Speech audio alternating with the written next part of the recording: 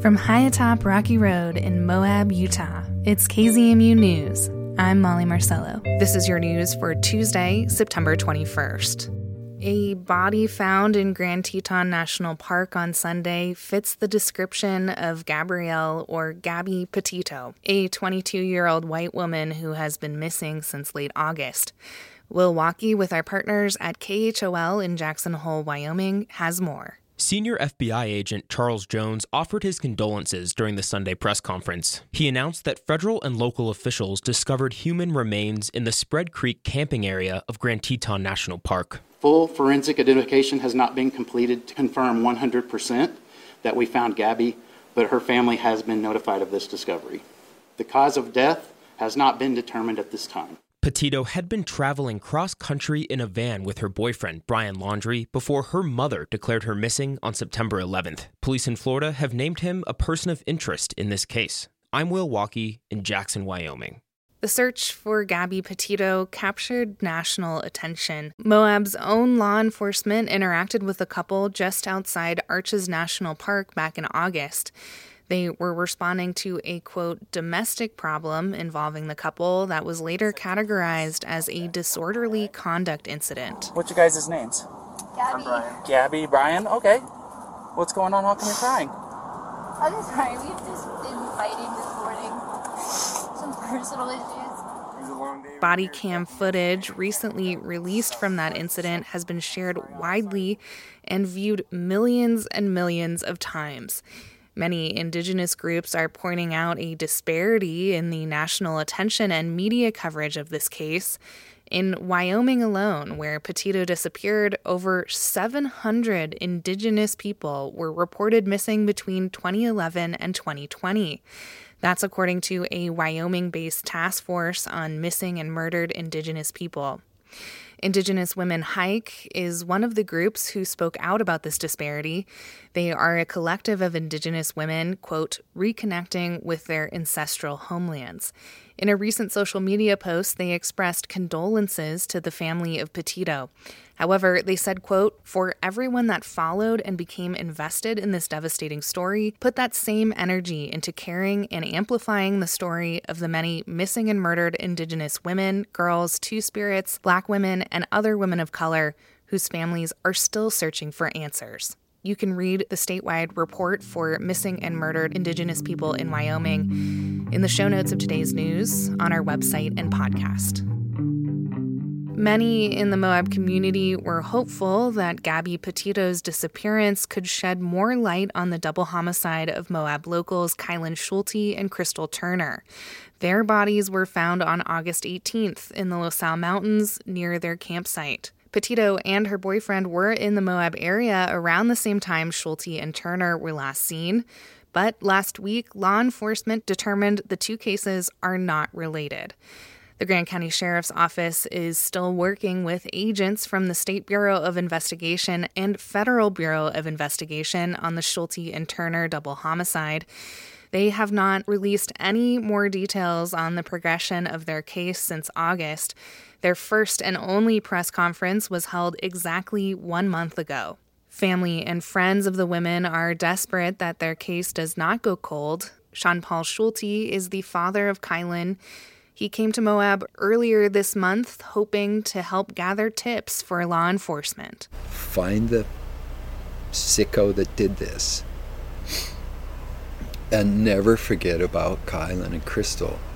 For many, the loss of Kylan and Crystal is still a fresh wound. Mourners gathered on Friday for a memorial service for the couple at Old City Park. There, Moab-based musician Gigi Love performed a song she wrote for the couple. With Love's permission, we will hear that now. She says the song is for our collective community healing. Kylan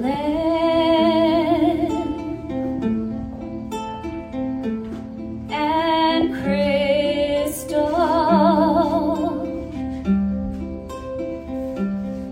you were desert girls swimming in the creek.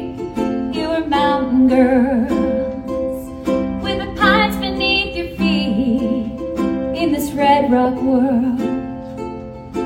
Living life so sweet, Ooh, so sweet, yes.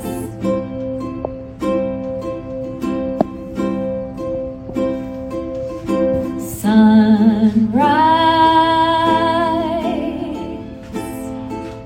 on the mountaintop.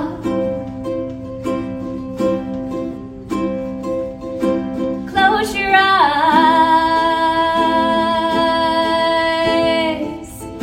Don't ever stop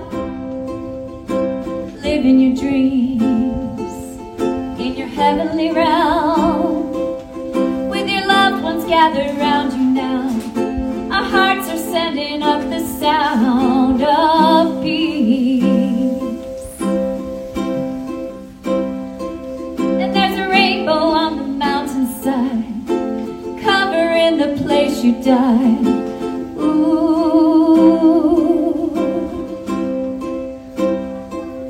there's a lullaby that plays for you every night the stars shine through.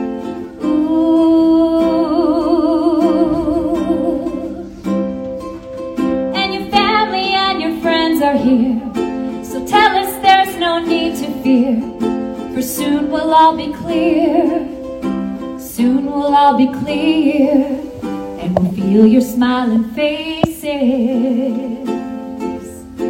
oh so near. Kylan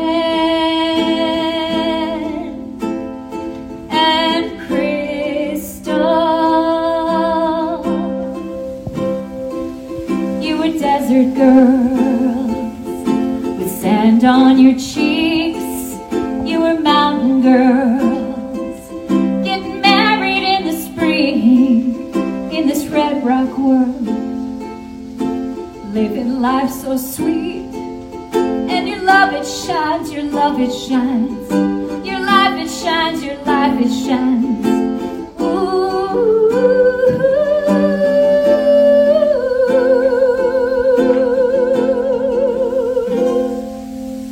like a beautiful dream.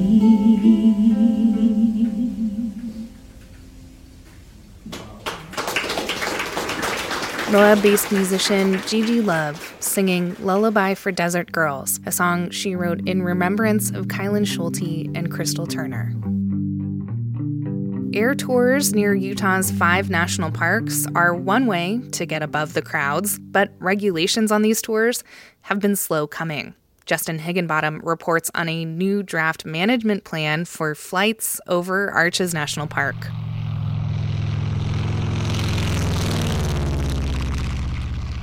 That sound is a propeller plane from Red Tail Air Adventures in Moab. It's one of 8 companies that can take tourists on 566 flights over Arches per year. But the industry has been operating a little like the Wild West. There's no limits on when flights can happen or at what altitude, and there's no requirements for routes or training of pilots.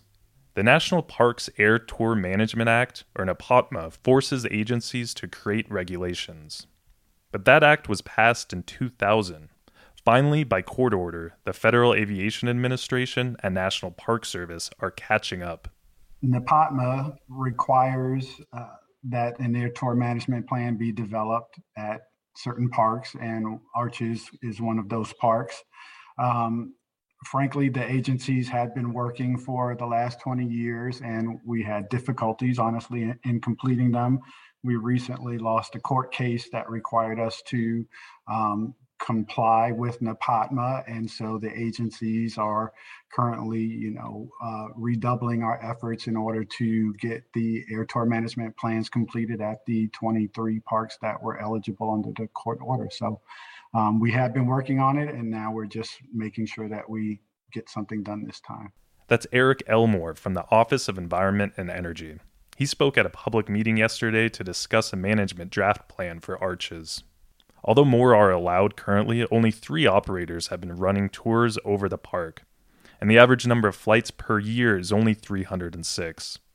This plan sets that number as a ceiling. It also limits the altitude to 2,900 feet. Flights can occur 2 hours after sunrise and 2 hours before sunset, and the agencies could specify certain no-fly periods. There'll be 24 air tour management plans around the country, and 6 are located in southern Utah. Arches is just one. The National Park Service is accepting public comments on the plan through October 3rd on their website. Justin Higginbottom for KZMU News. And that's the KZMU News for Tuesday, September 21st. Get your community-powered journalism Monday through Friday at noon and 7. You can also find KZMU News anytime online at kzmu.org or wherever you listen to podcasts.